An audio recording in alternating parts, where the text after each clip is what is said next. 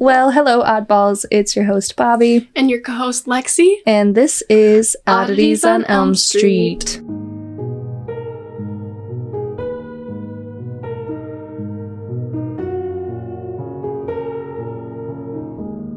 We're going to keep it short and sweet today. I don't have a morbid tidbit. What the fuck? This is a really long topic, I'm telling you. Oh my god, no, that's not cool. I don't want to have to split it into two parts. Oh my god, okay, well, I sent you some good stuff last night. Did you read it? Yeah, about the little boy who was almost kidnapped or something. His brother hit him with the assailant with a slingshot. Are you fucking serious? Okay, yeah, we have time for that. Yeah, it says 8-year-old escapes abduction attempt in northern Michigan. Brother hits suspect in head with slingshot. Oh my god. What a little hero. That's actually amazing. I know. Do they know who it was? Here, you quick read it, do your thing. Okay. Let's see. He was 17? Oh my god. Okay, so he's 17-year-old suspect is being charged with the attempted kidnapping of an 8-year-old girl. Tried to abduct her from her backyard. The little girl was hunting for mushrooms when an unknown male appeared in the woods, grabbed her, and covered her mouth. She was able to break away, and then her 13-year-old brother, who witnessed the attempted abduction, shot the suspect in the head and chest with a slingshot before the suspect fled the scene. That is crazy.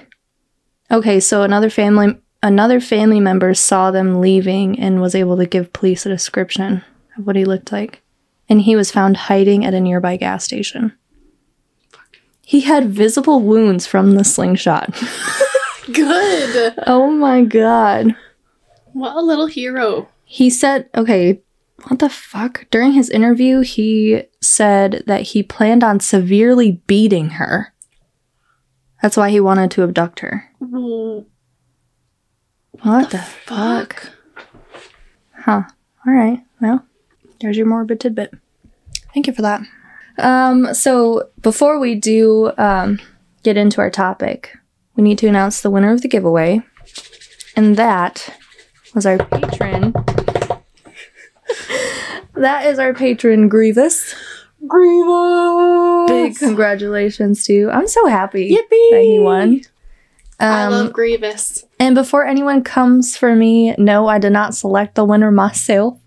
I put their names in a little randomizer thingy. Online? Spun the wheel, and it picked him. So there you go. Online? Mm-hmm. That's neat. Yeah.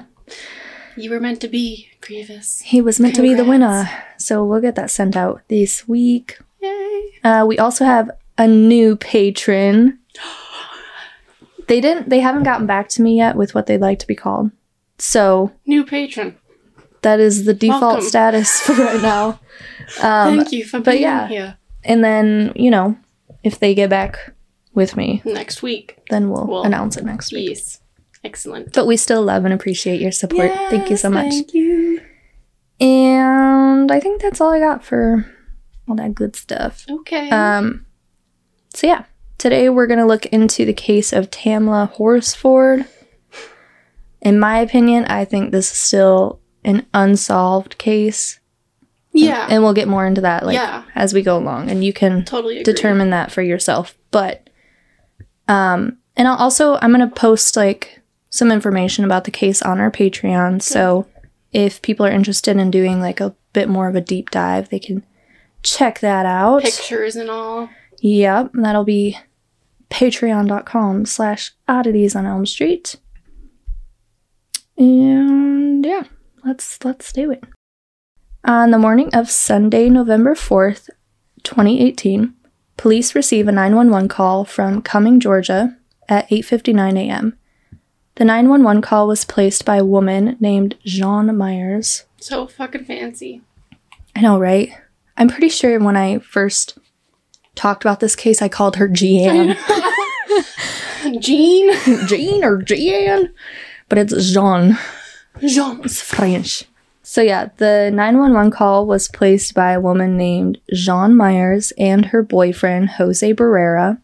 During the 911 call, the two of them are telling the dispatcher that Jean's friend, Tamla Horsford, is lying face down in the backyard.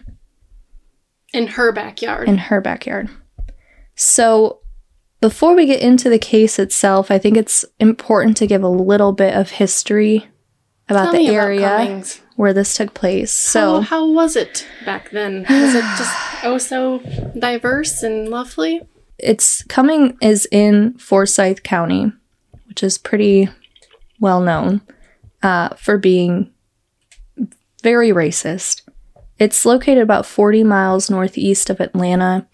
It's always been a primarily white region.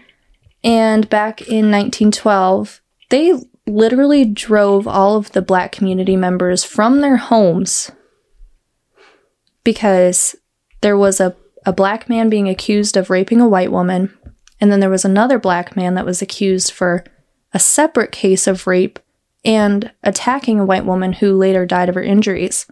So because of this, there were a bunch of white mobs formed, and they started storming these people's homes and businesses. And as a result of that, they drove out over 1,000 of the town's black residents. Which back then, I mean, this is 1912. So back in that day, that was like 10% of the population. Jeez. So yeah, for decades, Forsyth County remained entirely made up of white people. But in the 80s, black demonstrators peacefully marched in Forsyth County to bring awareness to, What's going on? The racism. Yeah. And while they marched, white supremacists showed up with Confederate flags and signs saying things like, "Keep Forsyth racially pure." They threw rocks at them. They yelled derogatory things at them. And as of 1990, which is fairly recent, there were only 14 black residents living in the entire county. It's just known to be one of those places. What the fuck? Yeah. Yeah. So yeah, that is where Tamla was living at the time. This is where the whole thing takes place. Yes, exactly. Wow. Yeah, so fuck those people.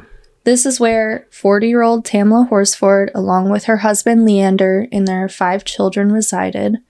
Tamla and Leander had been married for 16 years. They had 5 boys together with ages ranging from 4 to 14 years old. She was super involved with her kids. Like, she shuttled them back and forth to all of their football games. And it was at those football games that she began to form some friendships with the other football moms.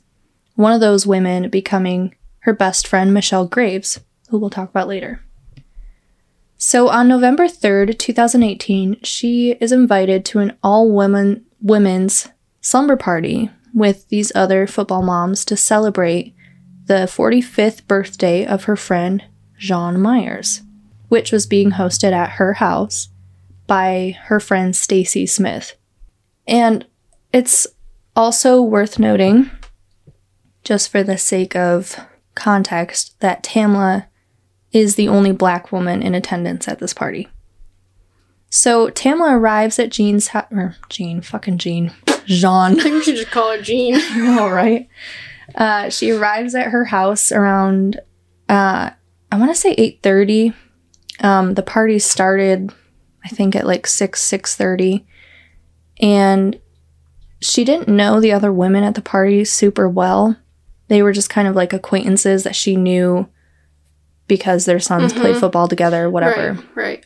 So, like I said earlier, this was supposed to be an all-women's sleepover, but a man named Jose Barrera, who was the 27-year-old boyfriend of Jean Myers, was also there, even though he was supposed to be gone for the night. And Jose was hanging out with Stacy's husband, Tom. According to the interviews that they gave after the fact, they were supposed to go out, but after a bit, they really just decided they wanted to stay at Jean's house for whatever reason. And Jose and Thomas told the ladies that they'd just hang out in the basement. I guess they had a pretty decent setup down there. It's not like hanging out in my basement. We should do that more often. Absolutely not. But at some point, they came upstairs to hang out with the ladies because they were watching the LSU football game.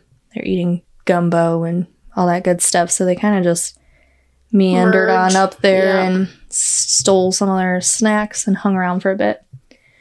It's also important to know that Jose, at this time, is a pre-trial court officer. Okay, can you tell me what that means? I think that it's like those officers that stand, like the bailiff or whatever. I don't know for sure. Okay. But that's the only thing I can think of is...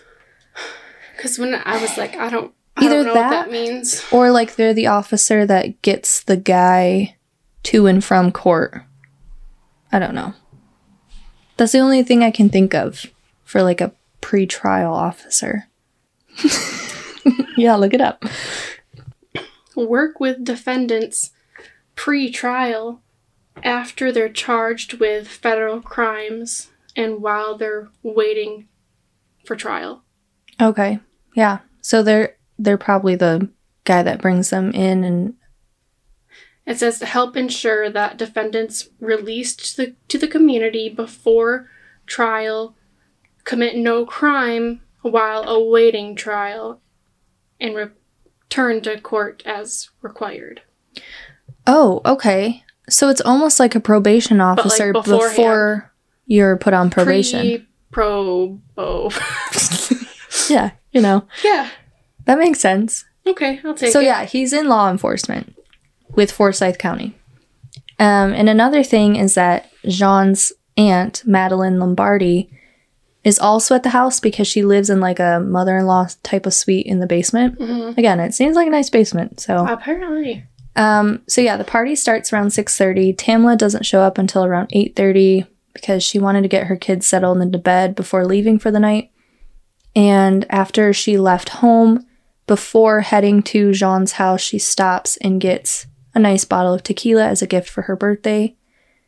And the plan at this women's sleepover was to watch the LSU Alabama football game. You know, just hang out, drink, play some games, enjoy a night out. And that's kind of why they decided to do a sleepover, so that they could drink and not have to worry about getting home. Mm-hmm. So shortly after Tamla arrived at Jean's house, she changed into a white onesie with paw prints on it. So cute. Yeah. There were 12 people there, including 9 women, the 2 men, Jose and Tom, mm-hmm. and another man who was the husband of one of the women, and he was just there to drop his wife off and pick her back up at the end of the night. Okay, regardless. Yes, we know that 8 of them are planning on spending the night. Okay. So yeah, Tamla regularly steps out onto this balcony to have a cigarette, which another thing that comes up during the interviews is that all of them are like very, I don't know. I'll get into it later. Better than thou. I would never be caught smoking a cigarette. They just have very interesting behavior. So yeah, another thing that comes up during the interviews, though, is that all of the women say they remembered Tamla also stepping out to smoke a joint on the balcony. Whoa. And I guess one of the women is like, oh, I've taken a hit of marijuana before. Which is like, in my experience at least, if you're going to smoke weed at a party, you're usually passing a joint around. But they don't, you know, they don't want to, they're like, oh, I would never do that. Okay. Well, and Jose, yeah, like, put the stop to it because, right, you know, he's got to honor his badge. Yeah. How's that going? So, yeah, Jean actually calls Tamla the female Bob Marley. And oh my god. Yeah. This fucking suburban housewife. Right. And then, you know, she says, like, you know, my boyfriend Jose wouldn't approve of that. Okay. Another thing that Jean said during her interview that really just didn't sit with me right is that she told him she didn't even want to open Tamla's gift because the smell of the tequila made her throw up in her mouth.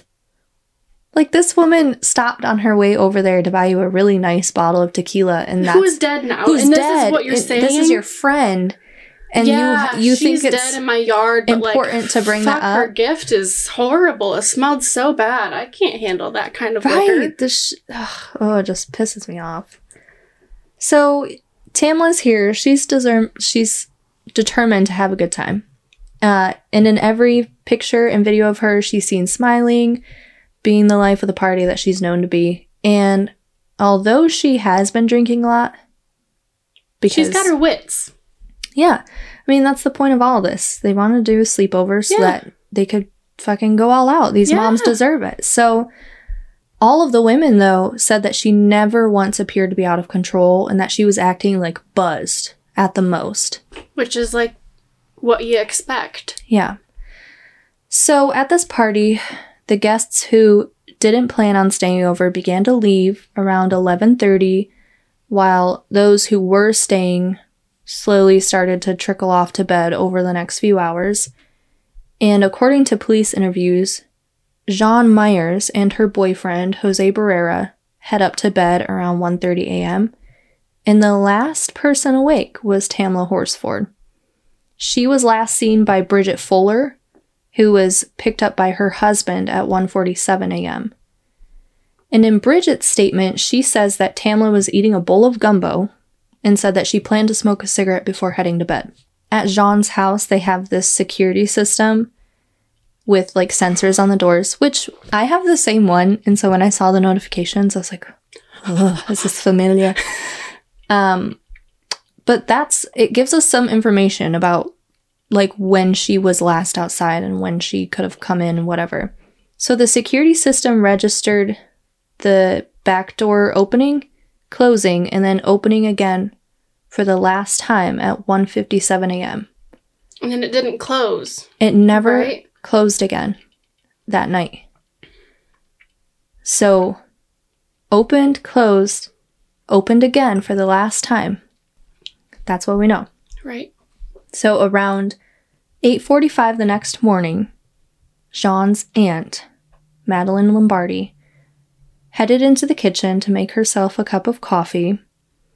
During her interview with police, she recalled the moment she made this chilling discovery. She described seeing something through the window in the backyard, the white paw print onesie, and it was Tamla lying face down in the grass.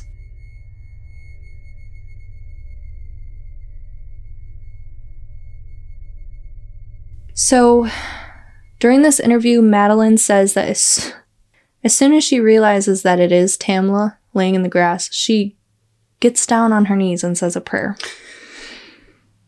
Then she goes upstairs to knock on Jean's door, but she heard water running. So she thought, okay, she must be in the shower. No one answers the door, so she goes back downstairs to wait.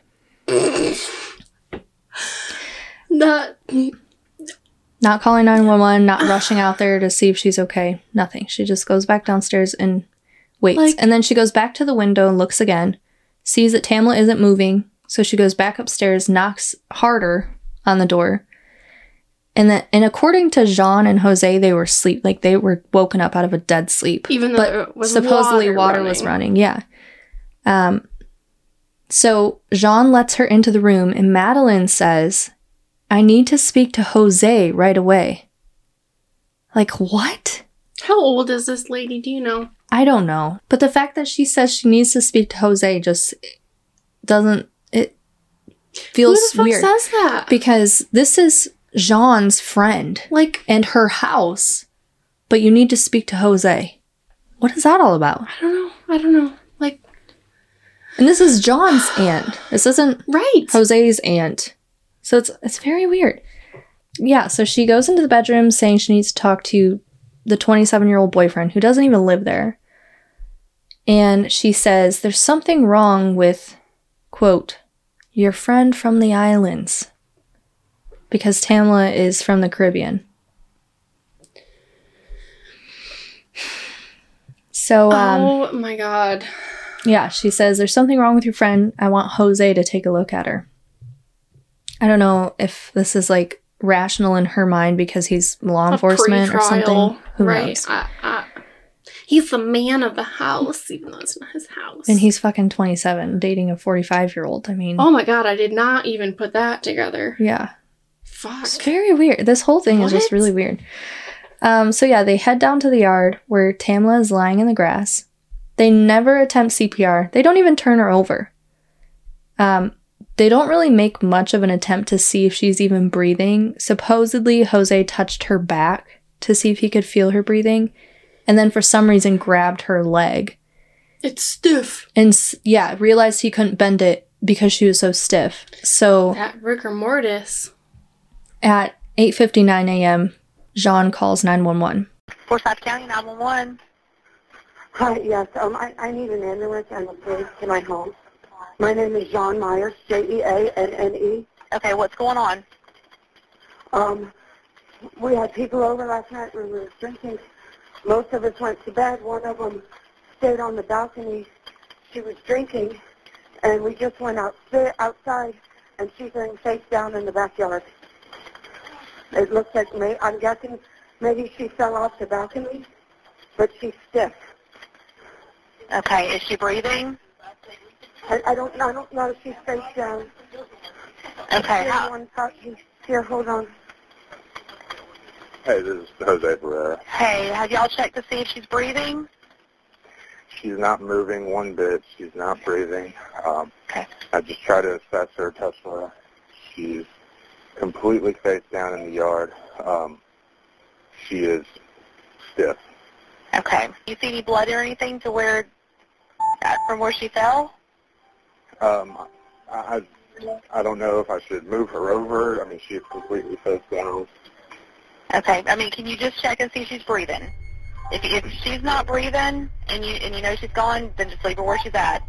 If she, okay. I'm completely not sure.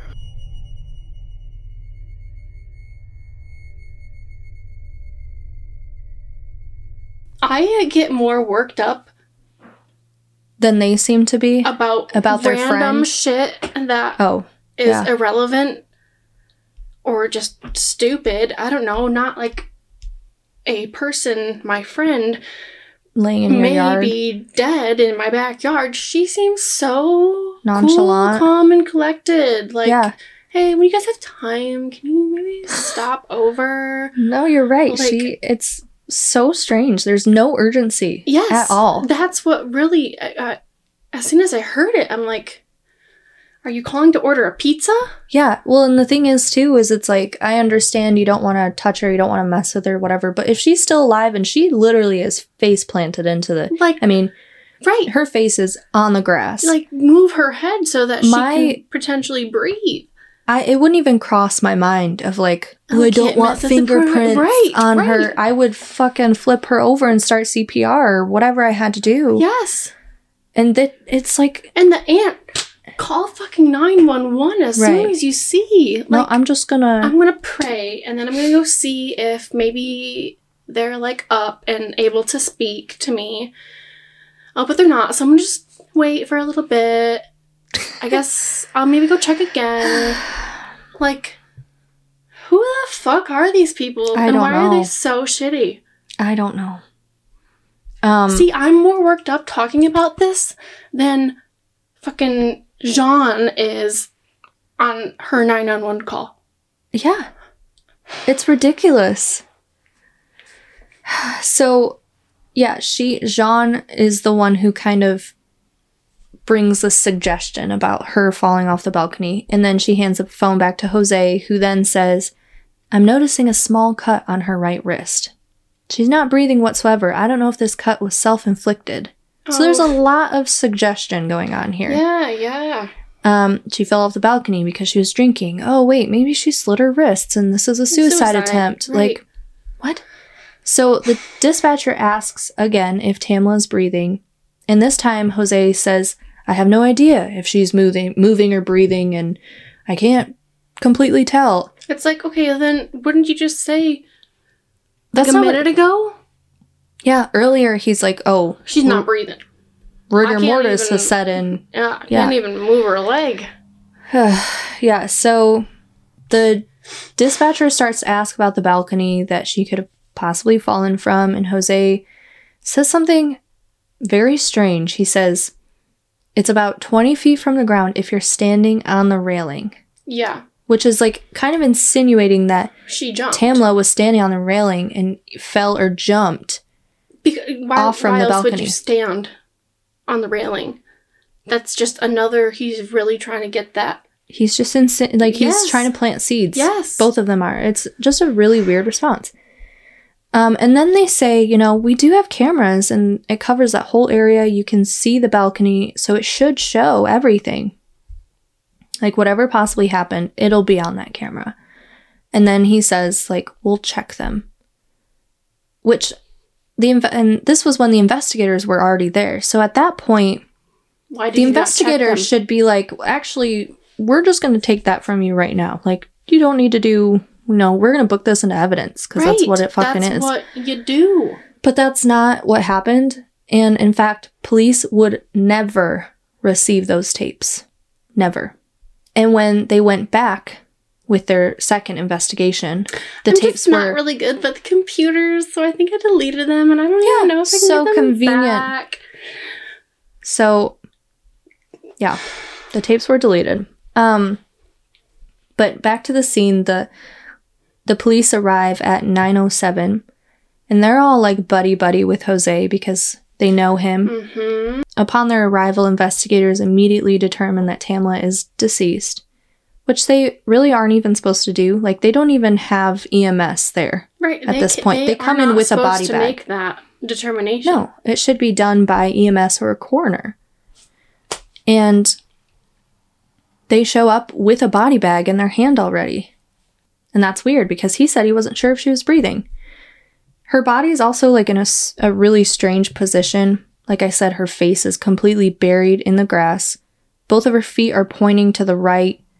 Her right arm was close to her body, and then her left arm was extended out. It was also pretty obvious that she had like a dislocated wrist because it was swollen and bruised. And the investigators, they're thinking, if they're believing the story of her falling from the balcony, the broken wrist can be explained by her trying to break her fall. Yeah. So her body was sent in for an autopsy, but before her autopsy report even came back, the Forsyth County Sheriff's Office had already begun working on this theory that Tamla's death was an accident. The case remained open for almost 4 months until they made that determination official on February 20th of 2019, which was 2 weeks after the state of Georgia medical examiner provided their final report. Without any pictures. Yeah. They never took pictures of her autopsy. Like, what the fuck is going on? That doesn't happen. That's not a thing. No. None of like the protocol is being followed at all. And for what reason? Because you know these people? Oh, yeah, buddy. It's just... They got me a Dunkin' card. It's fucking weird. I know.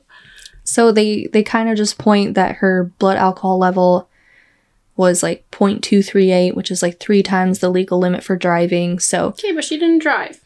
Right. But they're saying, she was really drunk, I guess. She's super drunk. She was smoking a joint. That is probably what contributed to her falling from the second-story balcony. I'm sorry, but it seems like she knew what she was doing.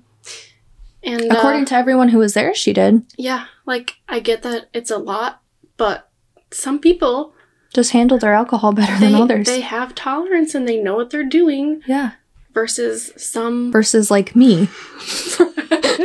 But yeah, we'll get into like what the autopsy said, but I want to talk about the investigation first. So... there are quite a few things that stand out as a little bit suspicious in the investigation. Firstly, when they called that group of people from the sleepover back to interview them all, they split them into 2 groups. One group was the people who left, and the other was the people who stayed the night. And they're all just like talk. They're like intermingling.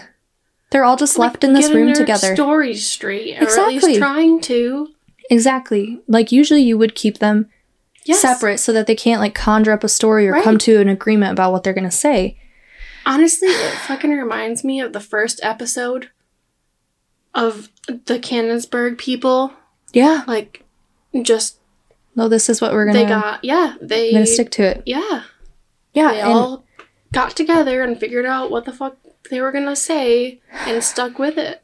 Yeah. Another thing is that when Jose was... I believe it was when he was on the phone with 911, he said that the last time he had seen Tamla was in the kitchen around 1 a.m. and she seemed like she was deciding whether to leave or wait until the morning. But then he told officers that he last saw Tamla at 1:30 and that she had specifically mentioned to him that she was going outside for her last cigarette before coming inside and deciding either to sleep on the couch or in a guest bedroom upstairs. So he's telling two completely different stories within just a couple hours. And you're like law enforcement. Don't you know how bad that looks? Right. And I think it's worth mentioning too that like everyone who had spent the night said that Tamla at some point throughout the night wanted to leave. Which to me says that something happened. Because she wasn't planning on leaving. And she probably felt uncomfortable. Yeah. And with Jose saying that she was trying to decide if she should leave or wait until the morning, it seems like something upset her and she wasn't sure, like, I don't know. It just doesn't... I'm right. I mean, from my experience, if I'm going somewhere planning on staying the night and all of a sudden I want to go home now, like, there's something that led to that change. Yeah. Yeah. And usually it has to do with people being fucking stupid. Right. So they all agreed that she did want to go home, but they wouldn't allow her to leave because she was too drunk to drive, which is also weird because, first of all, according to everyone there, she was totally under control all night. But even if you don't want her to drive, call a fucking Uber. It's 2018. Give her a ride. Call her husband. Yeah. There's many ways to go about this. There are so many options, but no, they take her keys and they take her phone from her.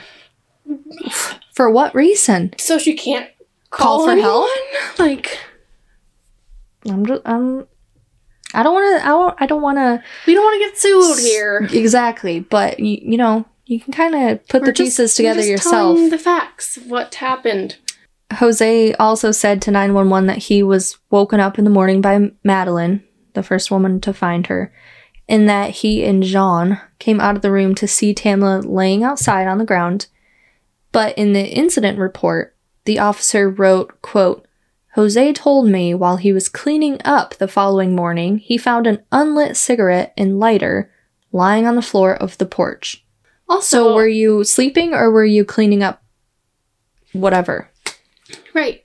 Again, it's just another change. So yeah, the brand of cigarettes matched the brand of cigarettes that Tamla smoked. This is what Jose is saying. And then several of the partygoers confirmed that in the report. They said they had all woken up in the morning and started cleaning. But if you remember, the first story that Jean's Aunt Madeline said was that she woke Jose and Jean up after finding Tamla's body. So but now all of a sudden... find that out and then just, but we gotta clean up. Yeah. But now all of a sudden everyone's already awake and cleaning the house. And then he was saying that, like, oh, I have OCD, and that's why... Oh my god, that pissed me off so fucking much. Right. When I heard that, That's why I went outside to get the unlit cigarette. He said something like, yeah, well, you know what? It was like, you know, I opened the door and it was just like right there. Right in my path. Right in my path. So, you know, my OCD, I just had to do something. But you didn't see her dead body laying in the grass? You motherfucker. You. Oh my god. So yeah, another reoccurring theme that for some reason keeps coming up in the interviews is that Tamla was the only smoker in the group. Like, they repeat that over and over and over, like, to the point where it's weird. Okay, we get it. Yeah, so Jean keeps offering this idea that they have that camera, and they have the security app that shows when the doors are opened and shut. And if you remember, the door was opened, closed, and then open again for the last time at 1:57. But not closed. They have that screenshot of notifications that she was getting on her phone that night. And on her phone, like in the notifications, you can see alerts that the door's opening, closing, whatever, but you can also see that the garage door was opened at 1:39, closed at 1:40, and then opened again at 1:40 for the last time and was never closed.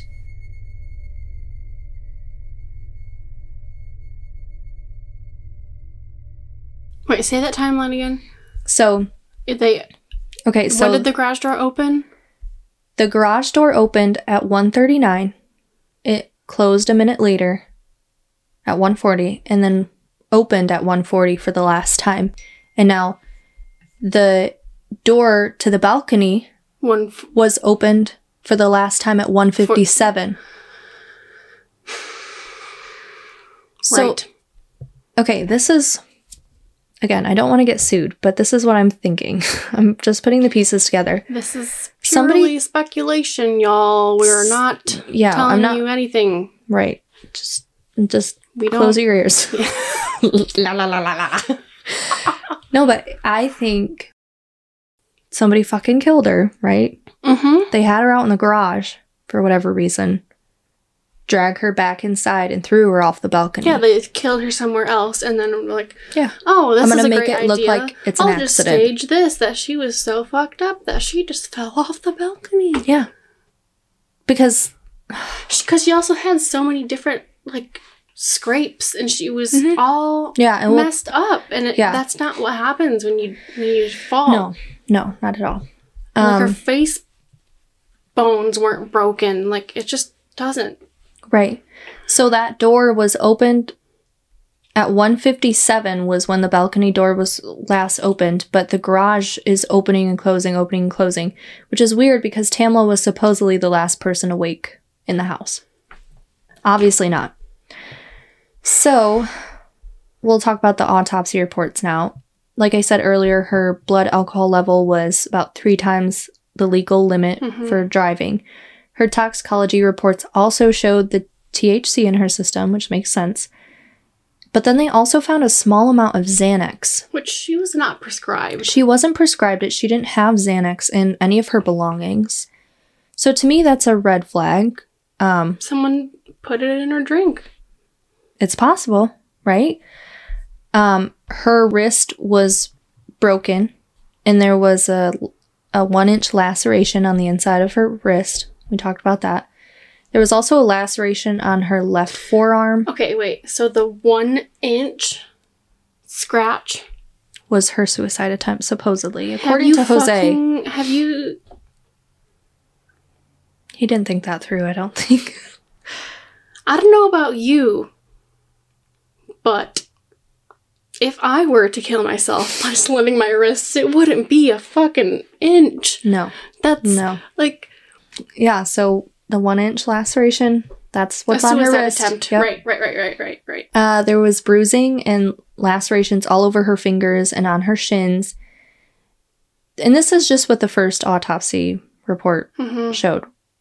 So just keep that in mind. But most of her injuries were to her head, her neck, and her torso. Those were the most severe, is what this report said. There were also superficial abrasions on her forehead, above her eyelid, her nose bridge, her right temple, and on her chin. And she had a fracture of one of her vertebrae.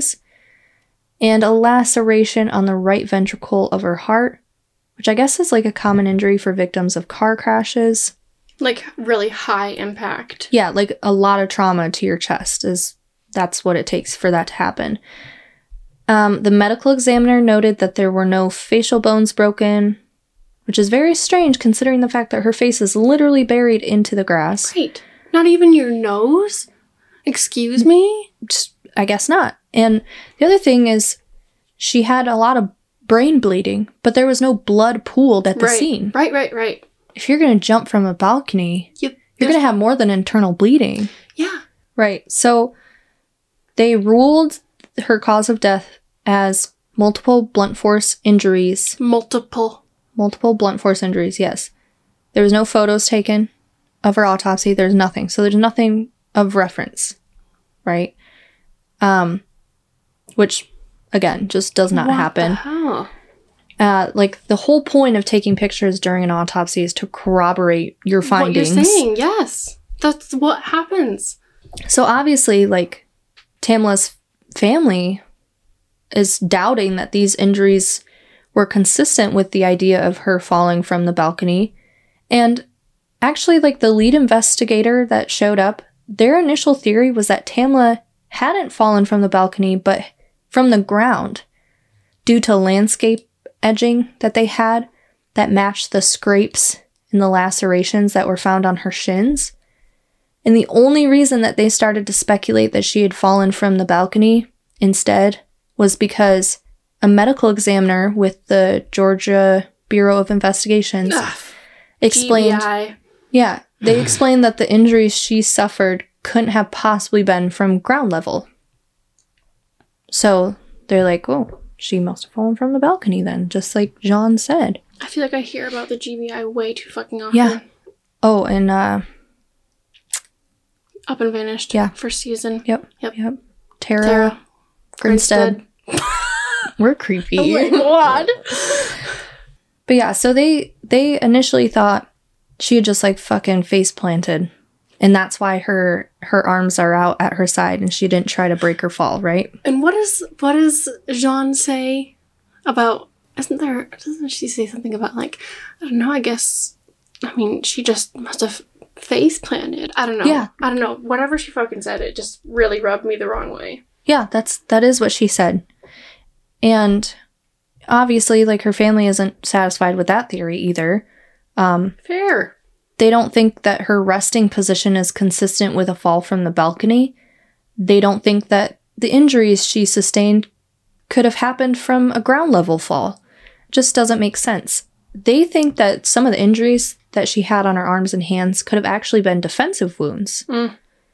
And and that would explain, you know, if there was an altercation before either going over the balcony or being placed in the yard where she was found, that makes a little more sense, in my opinion. Yeah. Again, this is just my opinion. My opinion agrees with you.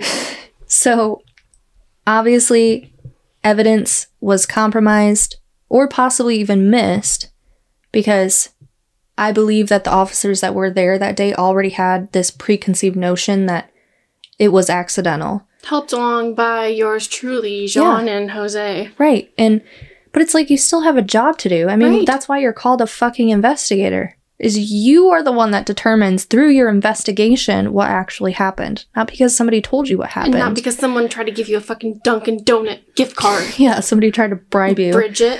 No, I don't know if it was Bridget. No, it was John. Yep. Yes.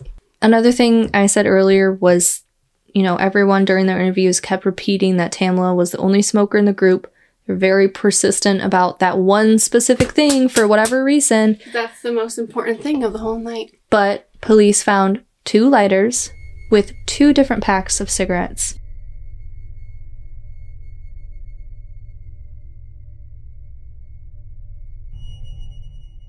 But no evidence was collected. No prints were taken. They never tested any of the cigarettes. For DNA. Psh, what's that? It's obviously an accident. Why would you waste your time? Right. So during her autopsy, you know, we already know they didn't take pictures. They also didn't do a rape kit. They didn't collect fingernail clippings. You know, that could have DNA. For DNA of self-defense? Right.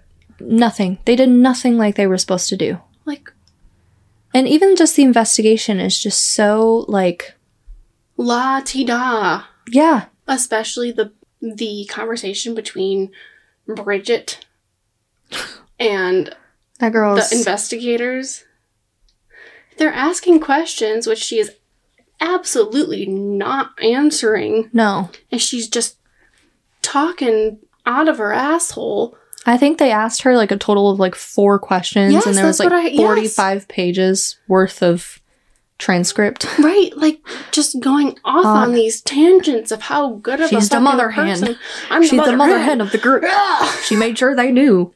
It's like right, and the question is like, were you drinking?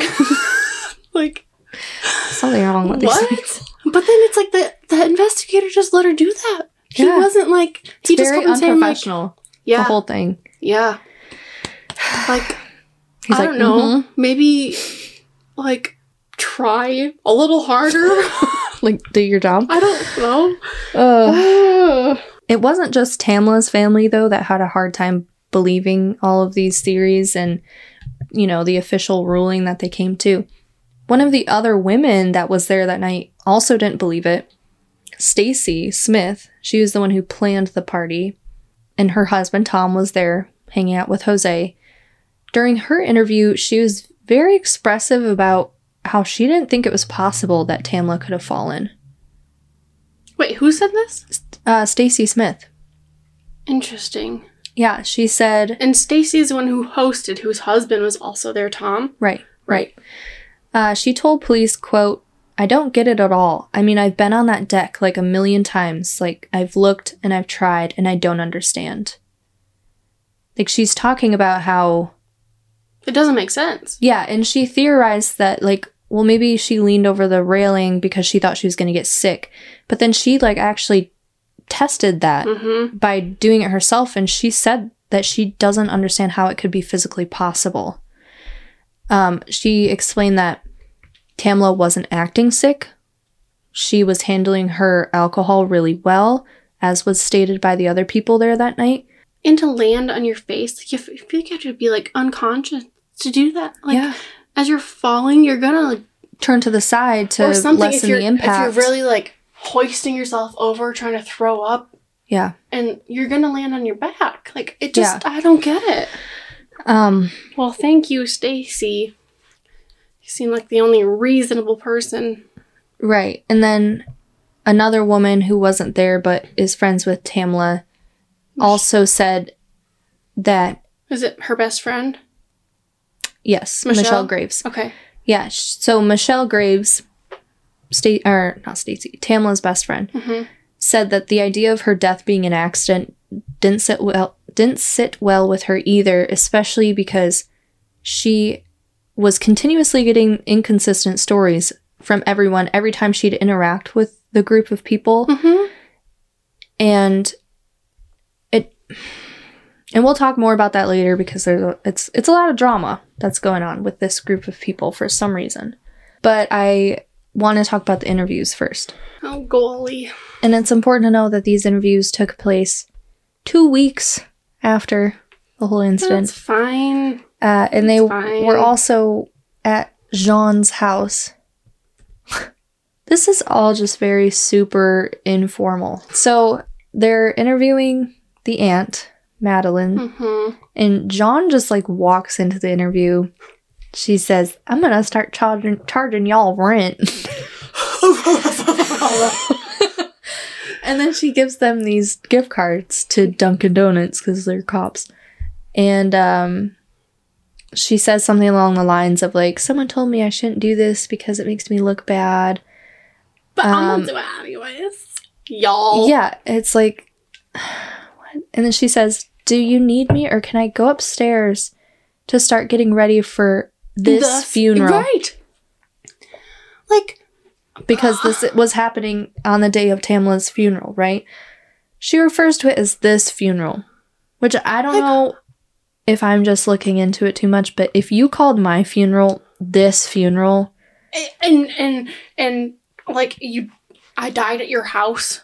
Yeah. Under very suspect... Can I go get ready for this funeral? Right. Excuse As you're, me? like, cracking fucking jokes with the officer. Like, yeah, don't get me wrong, like, gallows humor, like, I'm obviously all about it, but there's a time and a place. Yeah, not when you're being investigated. Right. For the death of somebody who died at your house. Trying to bribe your good buddy friends that are investigating you. Like, what? I don't know that these people have thoughts in their heads. Well, doesn't Jose say, it made my head think. Was it Jose or was it, I don't know. Jean? Someone It made my head think. Oh, God. What?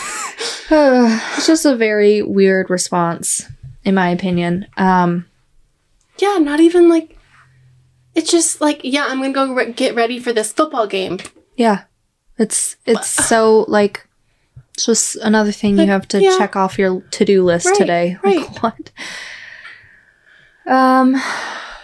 So, and then another thing, too, is that when police got to Jean's house, like, on the day that they discovered Tamla's body, they were asking if there were any arguments or whatever. And Jose is like, no one in the group was a sad or angry drunk. And then police asked John if everyone was happy, and she said, no, LSU lost. One of the first things that Jean does in her interview is completely contradict everything that her aunt said. She said, Jean says that her aunt always goes outside to see the weather. So on this particular morning, she went outside, she saw Tamla, came back in, washed her face, and said a prayer.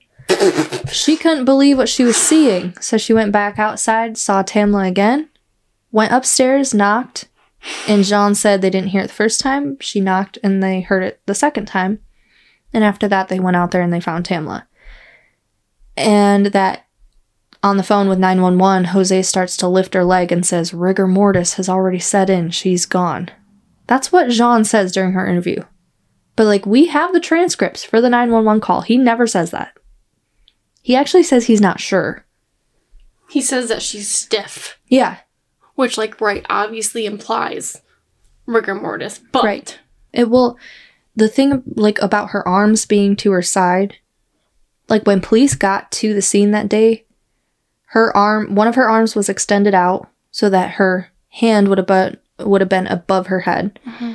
And that was the hand where she had the broken or dislocated wrist. But Jean says that Tamla's arms were both by her side. So did someone move her arm? Like, maybe to make it look like she fell herself? She's she was trying to just, like, break her fall? Yeah, like she didn't just fucking face plant in the grass. Anyway, so they continue with Jean's interview. Like I said, she's just really weird. And she's being flirty, and it's very uncomfortable, super awkward. And then at one point, she starts talking to someone on the phone. And she says, quote, can you go outside and wait for baby mama and get my kids' belongings from her so she doesn't come in the house? She's on her way. And then she says, that's my ex-husband's baby mama. This chick is like... I don't give a fuck. Off her fucking rocker, bro. Right, what? It's such a weird situation. Like, so it's just very weird. That's all I can say. Especially for the investigation of your friend's death. At your house. That happened at your house. Yeah. Like, what is not setting in? Something's not connecting. Exactly. So during Jose's interview, Officer Christian, the lead investigator, asks him about the position of the arms. I mean, he doesn't really ask. He basically just says, like, somebody moved her arm because you told me previously that both of her arms were by her side. And Jose responds by saying correct. So Officer Christian's like, well, do you know who moved her arm? And Jose says, I have no clue. Well, he starts to explain like, well, there's a moment that I was on the phone with 911. I had to go back inside for something. And then when I came back out, law enforcement they were already here. And so they told me to just kind of stand up on the deck while they sorted stuff out. And he says that's the last time I saw her. So according to Jose, both of her arms were by her side, but when she was found, her arm was up over her head. But no one's taking responsibility for moving it. And now it just seems like it has more importance. Right. You know what I mean? Like, right. You were fine admitting that you touched her back and you grabbed her leg for whatever reason. But the arm is the one thing that you're like, oh no, I definitely didn't do that. It wasn't me. And say, okay, maybe he didn't do it. Maybe he's not responsible for moving her arm. Or say no one in the group did. But, okay, did she move her own arm? Was she still alive? Because you didn't check, you didn't turn her over. You didn't check properly to see if she was breathing. The only thing we really have is you said her leg was stiff. So in that case, yeah, she'd probably be dead. And him saying like, well, she's definitely dead. She's not breathing, to all of a sudden changing his tone and being like, actually, I don't know if she's breathing or not. Like, I'm not going to fucking flip her over and try to help her. Like, what's going on? Because to me, if her arms are by her side, it looks like you were either placed there or you were thrown over the balcony after you were already dead or unconscious. But if your arm's above your head and your wrist is broken, to me that says they tried to break their fall, so they must have known that they were about to hit the ground. Like, they must have been conscious. But again, we're only talking about a 20-foot drop. That's it. Which, I mean, okay. To be fair, that can kill people, right? Yeah. I mean, for sure. People can fall on ground level and die. Yeah. But the extent of the severe injuries to her head and her neck, her torso, all of the abrasions, everything. the lacerations, like, yep. What? Right. And I'm not even saying that it had to have been somebody at the party who moved her arm. Maybe, because we already know that the investigators here are not very keen on actually doing their jobs. You know, they're not taking autopsy pictures, no fingerprints, nothing. Maybe they hear this group saying it's an accident and they're really eager to close this case. Who knows? Maybe they say, okay, this is more believable. I don't know. It's just weird. But something isn't lining up. Right. And as if the whole case wasn't suspicious enough, suspicions were further raised in December of 2019 when Jose Barrera was fired from his job in law enforcement.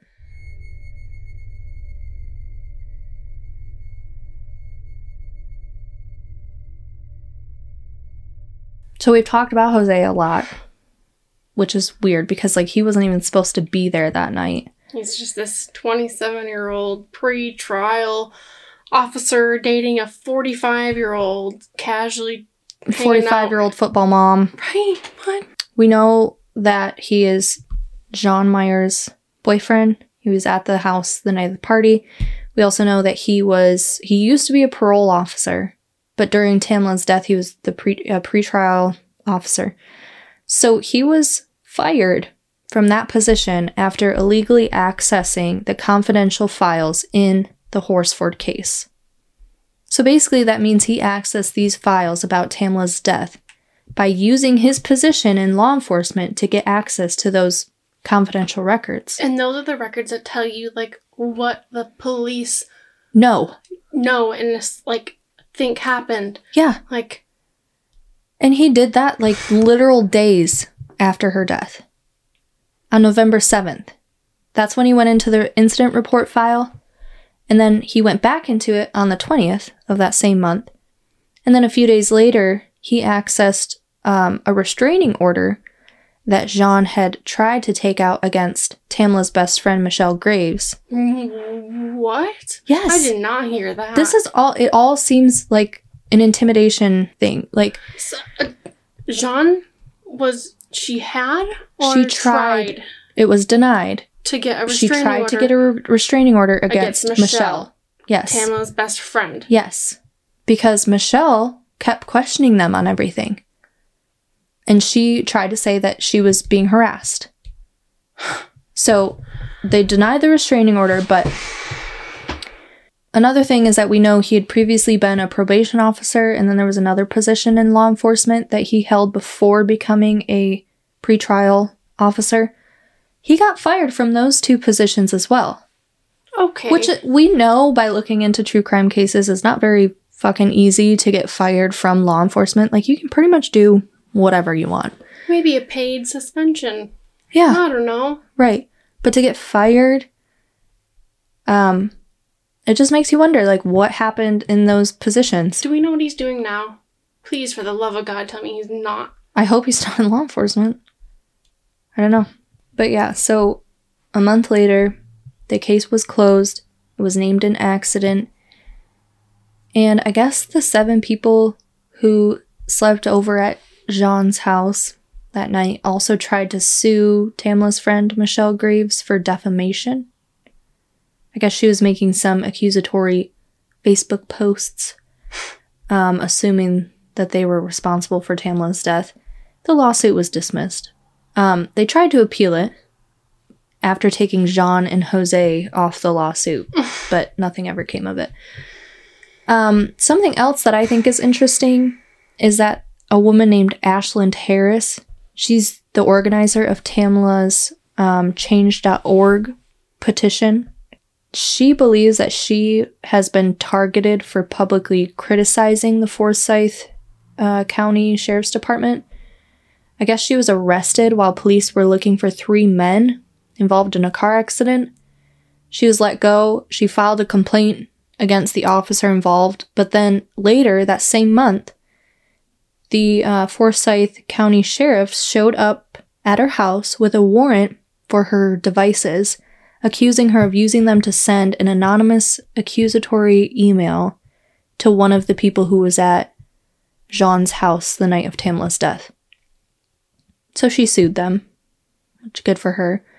But none of that seemed like enough for them to look into the case again until the Black Lives Matter movement reignited interest in her case on social media.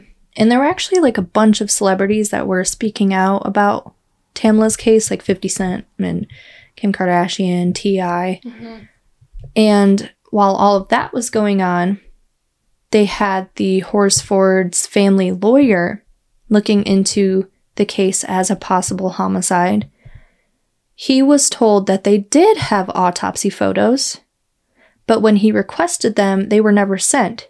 Even though they were fine, like they were very responsive with all of the other things he requested, but for some reason, yeah.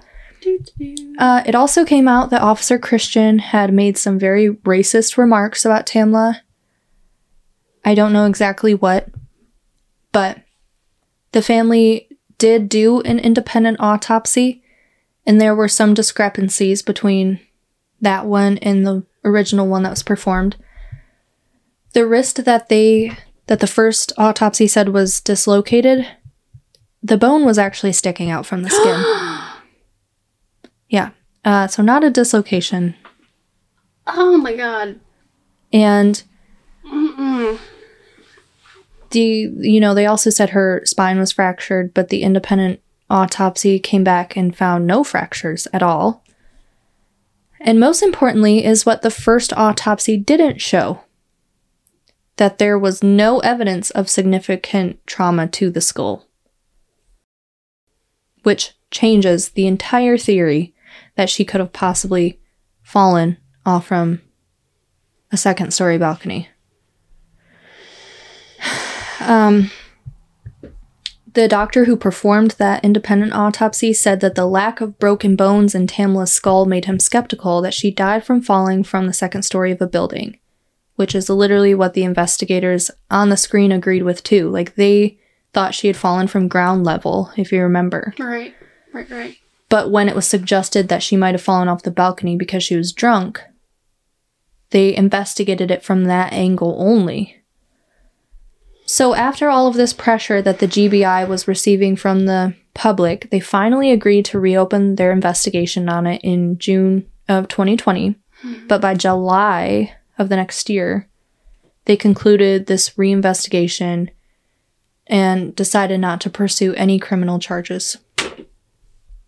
So they do now have a petition to get the FBI to handle the reinvestigation of Tamla's case. I will have that petition linked in the podcast notes. I think it's very important that people go and sign it because they currently have over 700,000 signatures. They're trying to get to 1 million. Let's do it. But yeah, it's an incredibly mishandled case. And I think it's important to talk about it.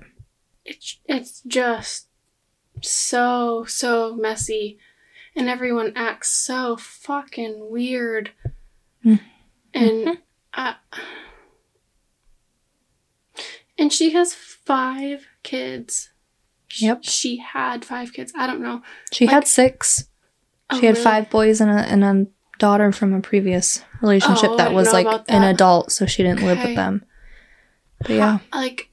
Can you imagine being those kids on the football team? No. Afterwards? No. Like, your mom. I wonder most if likely they killed my mom. Like, I wonder what gossip they had going on. Yeah. Well, and it seems like, this whole place just seems so fucking stuck up. Yeah. Like the whole, she was the only one who's, like, they were so adamant about making sure the officers knew. She's the only one that would smoke. No one else partakes in the tobacco. Or the marijuana. Oh my God. She was drinking a nasty smelling tequila. I wonder if maybe they've relocated since then. I honestly think it'd be best for them, but it's hard because then how do you keep fighting that fight for her, you know, if you're far away. So, I don't know, but that is the case of Tamla Horsford. Definitely make sure to check out our Patreon if you're interested in some more information about the case. I'll try to post as much as I can find, but that's it. That's all we got for you. And sign the petition. Yes, definitely sign that. I'm going to have it linked. What is it called? Change.org. Okay. I've signed a lot of petitions there before. I have it pulled up right here. But, and I don't know if you can just like go on change.org and just search for petition, but the petition is called FBI to handle the reinvestigation of the case involving the death of Tamla Horsford. Okay. They have 717,000 signatures. And it says at 1 million signatures, this petition becomes one of the top signed at change.org. Wow. Yeah, yeah. I know we're all just one singular person, but like, let's do it. Yeah. They also have some information here about how to contact the sheriff's office. So they have Ron Freeman. He was the sheriff. He was the one I was talking about. Had somebody that worked for his campaign was somehow related to one of the women that were there that night. Yep. His office's number is 770-781-3077. And then they have Andy Kalin. He's the lieutenant that oversaw the case. His office is 770-205-4588. Please be respectful. But yeah, and it has some, you know, on this petition, you can read too a lot about the information. They talk about some of the issues with the investigation, like the supervising investigator, Andy Kalin, was friends with Jose. And then Andy Kalin was a personal friend of the sheriff. He was hired after Ron was elected sheriff and had no police experience prior, but was put into such a high position, which usually includes like background checks and polygraphs and whatever. And then Ron Freeman's 2016 campaign manager is friends with most of the people that were at the party that night. Not to mention that Jose has been a longtime employee that works directly with him. Directly? Yeah. Yep, he works directly with the Forsyth County Sheriff's Office. Well, worked, I should say. Thank God. Wow. So yeah, definitely please go there, sign the petition, look into that as much as you can, and then hopefully we can one day do an update. Yeah, hopefully. This is like one of the cases that we can be proactive about. And I think when we have that opportunity, like, we owe it. Oh, absolutely. Like, 100%. It won't take long. Just go sign it. Yeah, it'll just take a second of your time. Send it to your friends or whoever. Yep. But this is messed up. And they need to reinvestigate. Absolutely. So yeah, that is our episode for today. We hope you enjoyed it. Where can they find you? Patreon.com/Oddities on Elm Street. Become a Patreon. See all the fun stuff that we're gonna add. And then, you know, if you didn't win the giveaway this time, there will be plenty of opportunities, I'm sure, in the future. Yeah, so make sure you were following over there. Instagram.com/Bobby Curtis Lee. Bobby Curtis Lee. Yeah. Also, send in your listener tales, please. Yes. I keep forgetting to mention that in our episodes. But yeah, please send them to listenertales@gmail.com. Whatever you got. For a chance to be, yeah, it can be short and sweet. But just send it. Send it. Send it. Yeah, anything else? Petition. Yeah, sign the petition, please. Please. Please and thank you. And also, don't sue us. Please. We're only This is just my opinion. All right, so I hope you all have a lovely week. And remember to always keep it spooky.